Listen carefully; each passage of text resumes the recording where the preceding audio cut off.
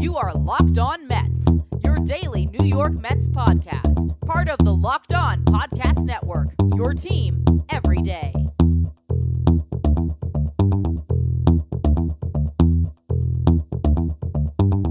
Hello to all you amazing Mets fans. You're listening to Locked On Mets, part of the Locked On Podcast Network, your team every day. And to get this show every day, I need you to subscribe to Locked On Mets, wherever you get your podcasts. Google, Apple, Spotify, Himalaya. Also, don't forget, when you get in your car, tell your smart device to play podcast Locked On Mets. Make a memory that lasts a lifetime and let the Vivid Seats app help you get to your favorite live events. Enter the promo code POSTSEASON at checkout and you will receive a discount of up to $100. Now, the 2019 season is essentially over for the New York Mets. There is no longer a chance that they can make the playoffs as the Brewers won on Wednesday night. Going to talk about a big blowout victory that the Mets had over the Marlins anyway in the first half of the podcast. Also want to get into Jacob deGrom and finishing off what appears to be a second straight Cy Young season. We'll talk about some of the stats that come with that.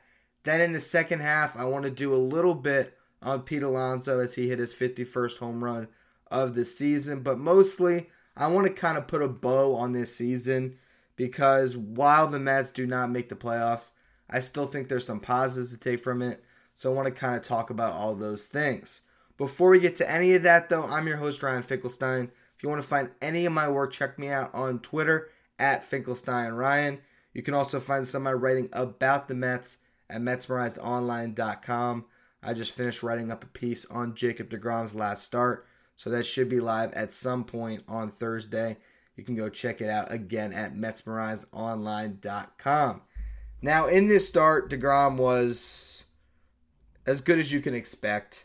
He pitched 7 innings, allowed just 2 hits, walked 1, struck out 7, picked up his 11th win of the season. Early on in the game, he had the first inning where he actually threw 21 pitches, but from that point on, he never had an inning where he threw more than 14.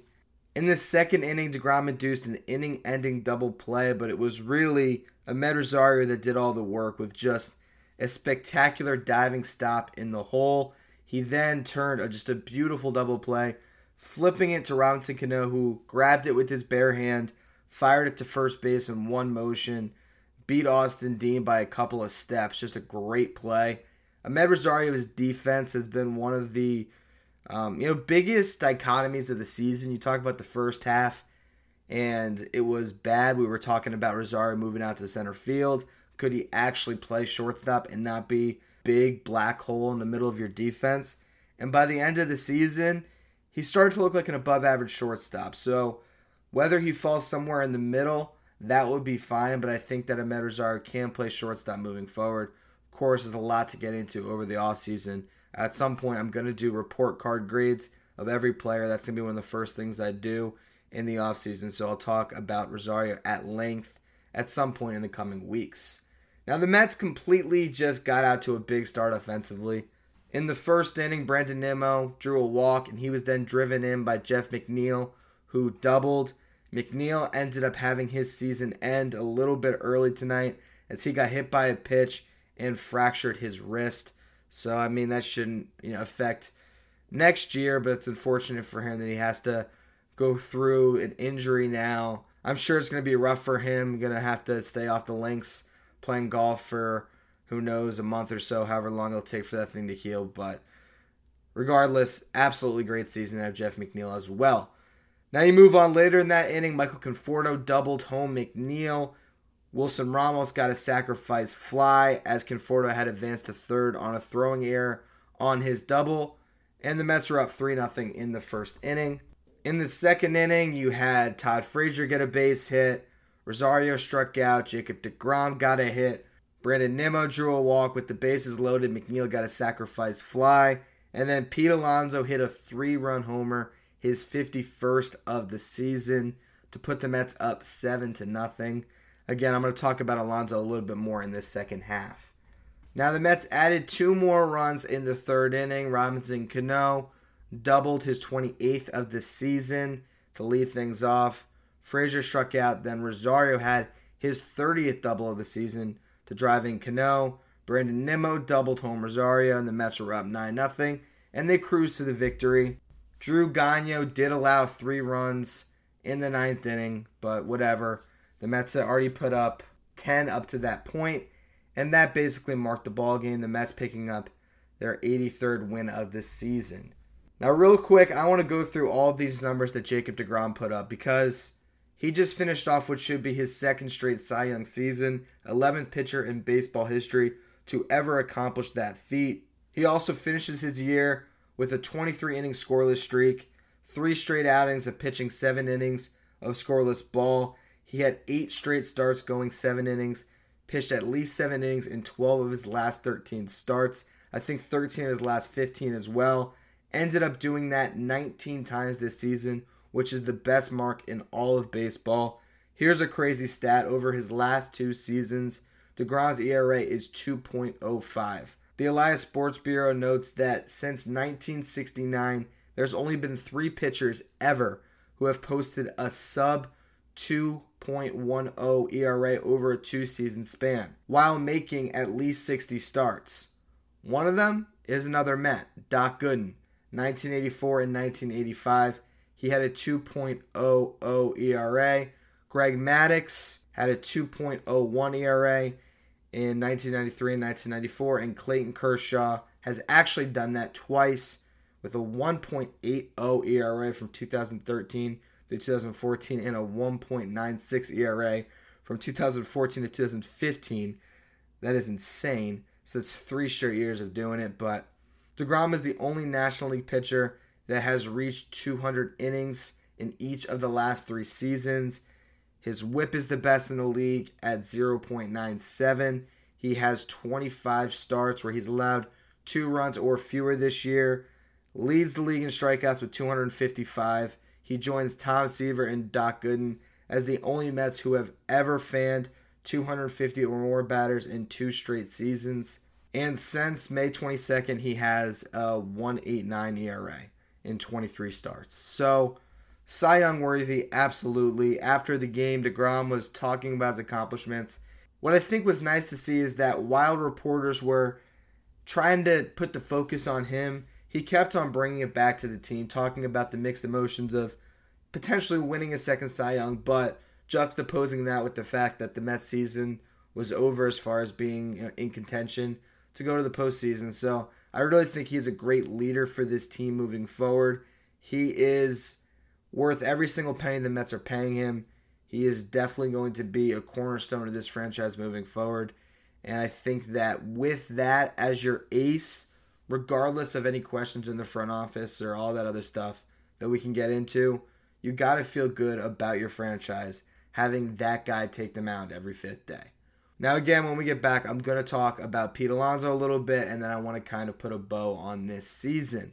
But first, Bombas are the most comfortable socks in the history of feet. And for every pair that is purchased, a pair is donated. Go to bombas.com/lock to get 20% off your first purchase. I know it feels like the season is over, but the Mets have definitely earned your support, and there's only 4 more games where you can go to Citi Field and watch them play before a long winter, and Vivid Seats is there to get you in on the action. Whether you're catching a game, a concert, or a show, Vivid Seats is an online event ticket marketplace dedicated to providing fans of live entertainment with experiences that last a lifetime. With Vivid Seats, listeners can watch their favorite teams and artists perform in person, earning credit back on all purchases made through the Vivid Seats app via their Vivid Seats Rewards loyalty program. Vivid Seats offers great prices and an easy purchasing experience, as well as their in-app loyalty program, Vivid Seats Rewards. Here's how simple this is. Go to the App Store or Google Play and download the Vivid Seats app. Fans are then automatically enrolled in the Vivid Seats Reward loyalty program and will enjoy credit on all of their purchases as made part of the Vivid Seats Rewards. All Vivid Seats confirmed orders are backed by a 100% guarantee. Guys, let's talk about sex. Remember the days when you were always ready to go? Now you can increase your performance and get that extra confidence in bed. Blue Chew brings you the first chewable alternative to Viagra and Cialis with the same FDA-approved active ingredients, so you know they work. You can take them anytime, day or night, and since they're chewable, they work up to twice as fast as a pill, so you can be ready whenever an opportunity arises. Blue Chew is prescribed online and shipped straight to your door in a discreet package, so no in-person doctor's visits, no more waiting line at the pharmacy, and best of all, no more awkwardness. They're made in the USA, and since Blue Chew prepares and ships direct, they're cheaper than a pharmacy. Right now, I've got a special deal for our listeners. Visit BlueChew.com and get your first shipment free when you use our special promo code MLB. Just pay the $5 shipping. Again, that's BLUE Chew.com, promo code MLB to try it free.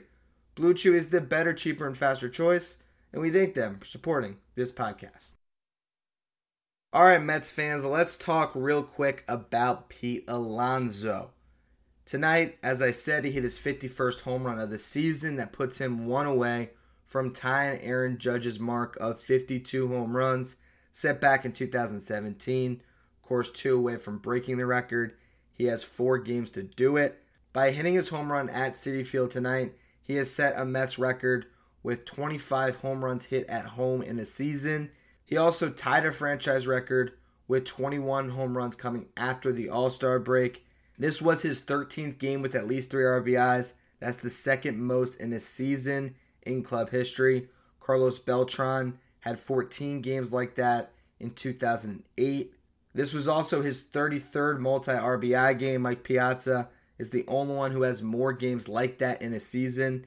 Piazza had 35 in 1999 and 2000. And he has 118 RBIs on the season, which is the 4th most in a single season in franchise history. He is 6 off from tying the record. He also has the 3rd most of all time by an NL rookie. Albert Pujols had 130, and he is just 1 away from Wally Berger, who had 119. So honestly, Pete Alonso has been a revelation. I can say, without a doubt, best rookie season in franchise history. Probably top 3 to top 5 offensive season in franchise history. So just crazy. And I think as we're talking about this season as a whole, I've done the whole Tower of Terror thing, right? It's been what I'm talking about the last 2 or 3 weeks. The up and down nature, how this season has had crazy spikes, crazy drops. And yes, as I said, the Tower of Terror always finishes at the bottom. The Mets did not make the playoffs. But at the same time, I am usually more optimistic than I am pessimistic, right? I look at this season and I say some groups failed, other groups did not. The bullpen failed this year. Might be the main reason they aren't in the playoffs. The front office failed. Their goal was for this team to win a championship. Brodie Van Wagenen steps up on a soapbox and says, come and get us in the offseason. And then a few months into the season, he's saying they came, they got us. Overall, disappointment up and down when it comes to what the front office did. The farm system is in shambles, and we're going to talk about that throughout the offseason. Trades were made that should have been made. There was signings that look really bad going back. So, Brodie Van Wagenen did not do a great job, but his predecessor did. Sandy Alderson left him with a core of young players that blossom into something that can really be a positive for this franchise moving forward. You came into 2019 expecting to rely on Robinson Cano, Jed Lowry, veteran after veteran, Wilson Ramos, all of these older guys that were supposed to come together and make this team work. What you leave this season with is a J.D. Davis, the one crowning achievement of Brodie Van Wagenen, a really good position player. He's got to learn how to play defense, but he can hit. You talk about Pete Alonso and Jeff McNeil. Coming into the season, these two guys, we thought they were going to be good. We thought they were going to be contributors. We did not think they would be all-stars, and they were. That's a credit to Alderson for drafting those guys, bringing them into the organization. Michael Conforto had his best year of his career. The one stable piece that we knew was going to be there all year long, and he was. He delivered. Brandon Nimmo dealt with injuries, but at the end, he showed that he can still be a positive starting outfielder for this team. That's 2 more first-round draft picks by Sandy Alderson. You had Dominic Smith and Amed Rosario completely change the narrative of their careers, especially Rosario turning into a real, maybe, two-way player at the end who can be an absolute threat offensively, which was not a guarantee coming into the season. Dominic Smith, his career was almost over. He proved that he is going to be an above-average major league hitter, and honestly, he's probably the Mets' best trade chip going into this offseason because he's blocked at first base by Pete Alonso. But that's 2 more top prospects brought in by Sandy Alderson. You look at the starting rotation. Up and down as they were, they all flashed brilliance at certain points. All of them brought in by Alderson, Zach Wheeler and Noah Syndergaard via trades, Steven Matz and DeGrom through the draft, and the only bullpen piece that worked this year was Seth Lugo. He was brought in by the Alderson regime. So when I look at this whole season, I give a big tip of the cap to Sandy Alderson, the guy that we've all forgotten about, who's moved on. He's with the Athletics now. He built this organization the right way. And he had some bad luck in his last couple of years. He didn't do a great job putting bullpens together, but clearly that's really hard to do. A lot of things didn't go his way. But when you look up now at what this organization has moving forward, it is the remnants of Sandy Alderson that gives this team a potential bright future. And I think as much as we want to talk about the negatives of this season, and I see people saying it's an abject failure, complete disappointment, 2019 was as bad as it can be because they didn't make the playoffs, I say, look, this team doesn't get winning seasons often. If you look back at the franchise history, there's not winning seasons up and down. So to condemn a winning season is unfair. To condemn the amount of progress that some of these players have made this year is just not looking with enough foresight. There is a lot of good things that came out of 2019. Sure, it might not be the current front office that made those things possible, but because they are there, 2020 could be a great season. And now we have the rest of the offseason to talk about how the Mets go from a team that's hovering around 500 and able to maybe be above that and sneak into a wild card to a team that can actually contend with the Atlanta Braves in the National League East and maybe even go for the 3rd World Series in franchise history. As always, thank you for listening. Remember, you can subscribe to this show wherever you get your podcasts. Also, don't forget, when you get in your car, tell your smart device to play podcast Locked On Mets.